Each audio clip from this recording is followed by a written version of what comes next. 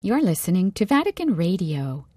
In this week's edition of Gospel Truth, the late Jill Bevilacqua and Seán-Patrick Lovett bring us readings and reflections from the Gospel of St. Mark, chapter 1, verses 12 to 15, for the first Sunday of Lent. The Spirit sent Jesus out toward the desert. He stayed in the wasteland 40 days, put to the test there by Satan. He was with the wild beasts, and angels waited on him. After John's arrest, Jesus appeared in Galilee, proclaiming God's good news. This is the time of fulfillment. The reign of God is at hand. Reform your lives and believe in the good news.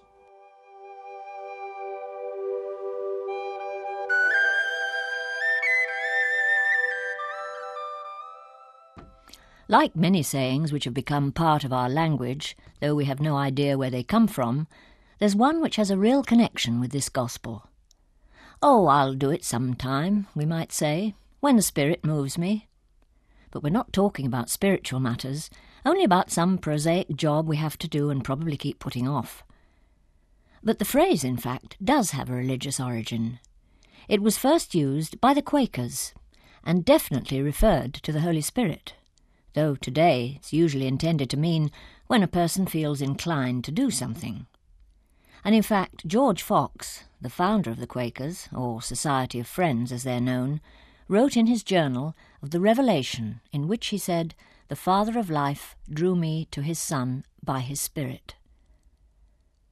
The Gospels of Matthew and Luke have Jesus being led by the Spirit into the desert, while Mark uses a stronger verb. Here we have sent, and in another version, driven. A Cistercian monk, writing on the spirituality of the desert, reminds us that it was immediately after his baptism by John that Jesus was sent to the desert.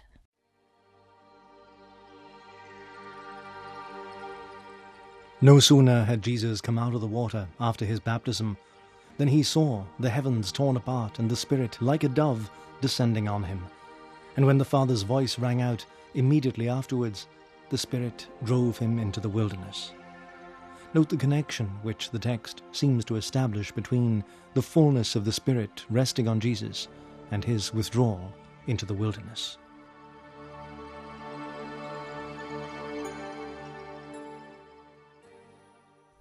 The writer doesn't suggest that our Lord was in any way forced to go into the desert against his will, and he explains.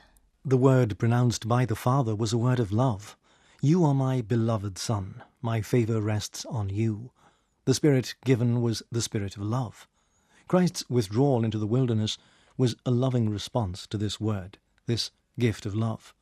The Son of God had no need to prepare for the apostolate, but his human nature, most particularly at this overwhelming moment, aspired to be alone with his Father.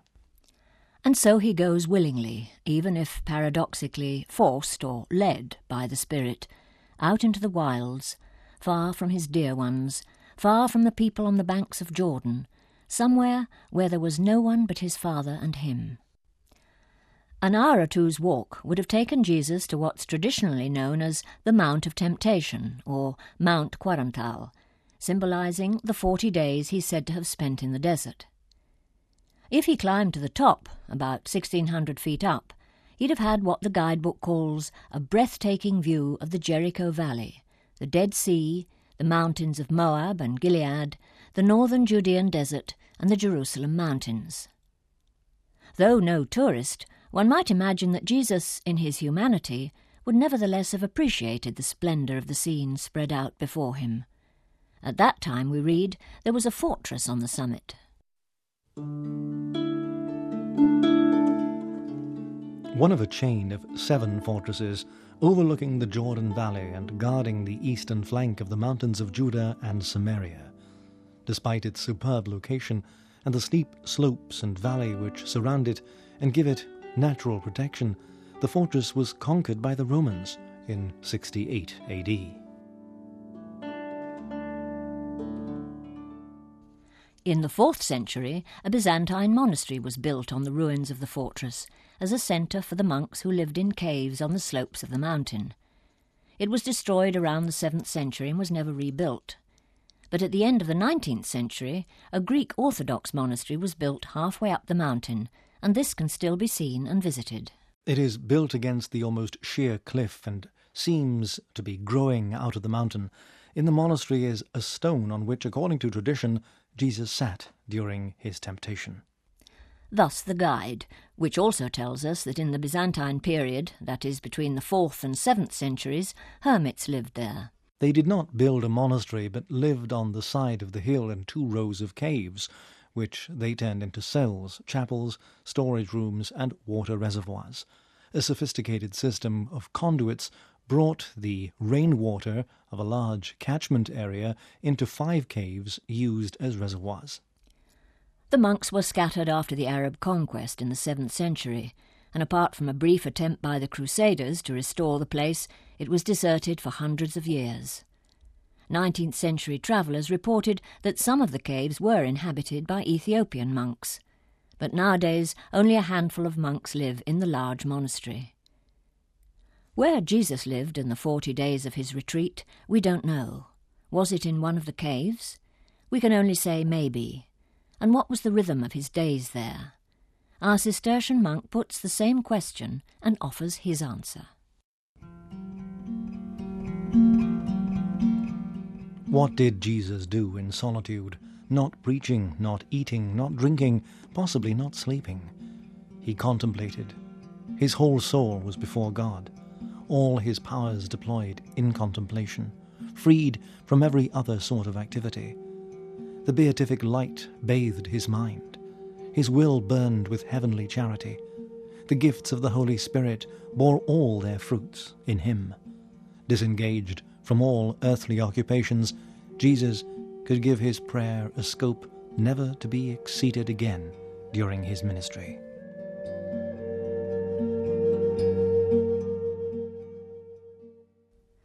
As if to avoid repeating the same word, our Gospel today uses desert in the first line and wasteland in the second. And both words are extremely powerful in the images they call up. Desert we've considered often when reflecting on the time John the Baptist spent there. But there are always new images to discover, and different people see it differently.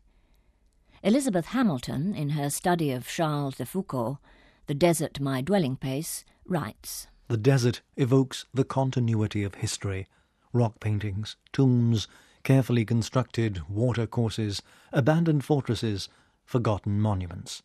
These bear witness to a time when a world that is now empty and silent was populated." The writer was referring to the Sahara, but what with the watercourses and fortresses, she might just as well have been talking of our mountain of temptation in Palestine. Charles de Foucault himself wrote in a letter to a friend of the hermitage he had built in 1911 at Azekrem, in a region called the Koudia, or fortress, in the heart of the mountains, at an altitude of 7,800 feet. From his window, we read, he saw the sun rising, and he only had to walk 500 yards to see it set. Shades of The Little Prince. This 2-room dwelling de Foucault called his country house.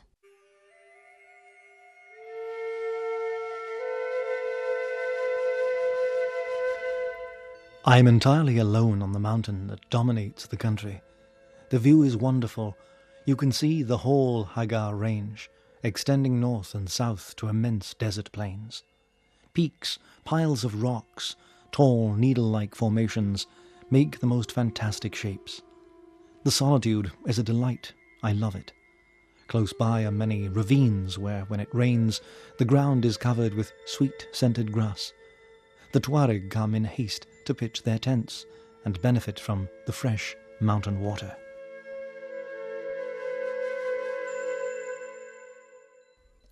And it was to the service of the Tuareg that de Foucault devoted his life. Perhaps we should not be surprised to learn that the man who wrote The Wasteland should have evoked the life of de Foucault in one of his plays. These lines by T.S. Eliot appear in The Family Reunion. The worship in the desert, the thirst and deprivation, a stony sanctuary and a primitive altar, the heat of the sun and the icy vigil, a care over lives of humble people. The wasteland of Eliot's poem, which was published in 1922, was the world as he saw it after the First World War. But the waste, we read, was not that of war's devastation and bloodshed, but the emotional and spiritual sterility of Western man. And the poet was not only writing of his own century. And Eliot's theme is a positive one, the possible salvation of the wasteland, which leads us naturally to Isaiah.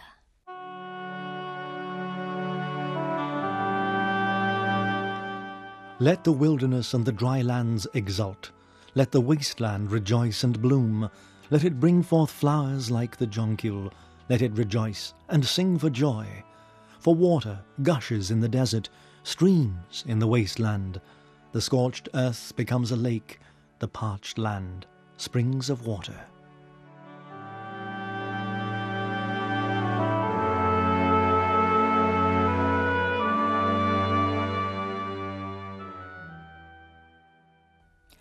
And as a present-day biblical scholar comments, Isaiah is describing the salvation of the people, with images taken from the natural and vegetable world.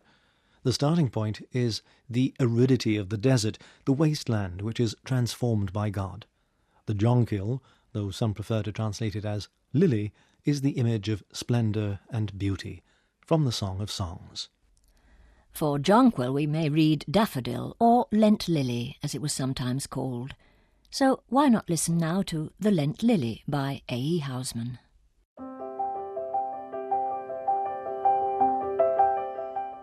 "'Tis spring, come out to ramble the hilly brakes around, for under thorn and bramble, about the hollow ground, the primroses are found.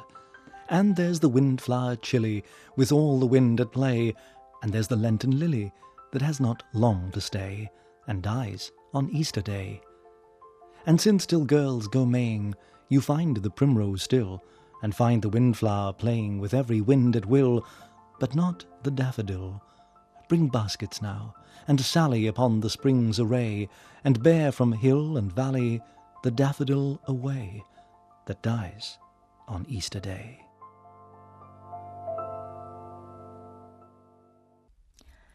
Even if there were no daffodils on the Mount of Temptation, or indeed anywhere in that arid region, was there not perhaps another flower, very tall, from 4 to 6 feet, with soft hairy leaves? Flannel flower, blanket leaf, even bunny ears, they called it. And as people used to dip the tall stems in pitch and use them as candles, it was also called the candlewick plant. But by far the most popular name has always been Aaron's rod. For by God's command, Moses told the leaders of the 12 tribes of Israel to bring each of them a branch to the tent of testimony. The man whose branch sprouted would be the one God had chosen. And the next day Moses came, and there we read in the book of Numbers was Aaron's branch, there already sprouting. Buds had opened, flowers had blossomed, and almonds had already ripened. You won't find almonds today on Aaron's rod, but in a children's wildflower alphabet we may read the flower's own thoughts on the matter. "I am a tall and golden wasteland flower, but in Moses' day I had my hour. In fact, it's odd to think that God used common me to help select Aaron for his priest elect." In the Gospels, no flowers are mentioned as being present in the wasteland. And indeed, in one of the many definitions of wasteland, I found that apart from being a piece of land not cultivated or used for any purpose, it added, and producing little or no herbage or wood. My favourite definition is land in its natural, uncultivated state. And the image which the word brings to my mind immediately is of those stretches of open land invariably covered in summer with the large rosy-purple wildflower known as Rose Bay willow herb. There are many negative images and definitions, of course, a wild and desolate region, frozen wastes, but I rather like this figurative one from Dickens. Who was it who was gazing at a dreary waste of cold potatoes, looking as eatable as Stonehenge? But returning to our Gospel, The line, "He was with the wild beasts and angels waited on him," is a reference to Eden, suggests our biblical scholar. Jesus lived in harmony with wild animals, as Adam in the earthly paradise before the fall lived in harmony with God and all creation. Did the wolf live with the lamb, the panther lie down with the kid, the calf and lion cub feed together? Surely they did. But in this desert, the chief resident seems to have been the tempter. But he's put to flight, and then angels ministered to him. Ministering angels, a phrase that somehow calls up a picture of nurses bending over wounded soldiers, probably due to the much-quoted line from Walter Scott's Marmion apostrophising woman. When pain and anguish wring the brow, a ministering angel thou. Jesus was surely in need of those angels. Apart from hunger, thirst and weariness, he must have been emotionally drained, and after the prolonged contact with evil personified, spiritually exhausted, though not conquered. And what seems to emerge here is that not only has Satan been conquered, but the desert has been transformed, the wasteland has been saved, the wasteland rejoices and blooms. But it's not time yet to pick the Easter lilies, for the Gospel reminds us that Lent is only just beginning. Lent, the time of fulfilment, the acceptable time, time to go into the desert. And as a contemporary talepiece, here are some lines by Seamus Heaney. March has come in like a lion for our chain-smoking poet, but not only March.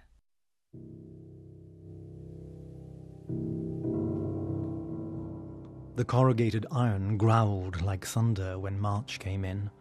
Then as the year turned warmer and invalids and bulbs came up from under, I hibernated on behind the dormer, staring through shaken branches at the hill, dissociated like an ailing farmer chloroformed against things seasonal in a reek of cigarette smoke and dropped ash. Lent came in next, also like a lion, sinewy and wild for discipline, a fasted will marauding through the body, and I taunted it with scents of nicotine as I lit one off another, and felt rash and stirred in the deep litter of the study.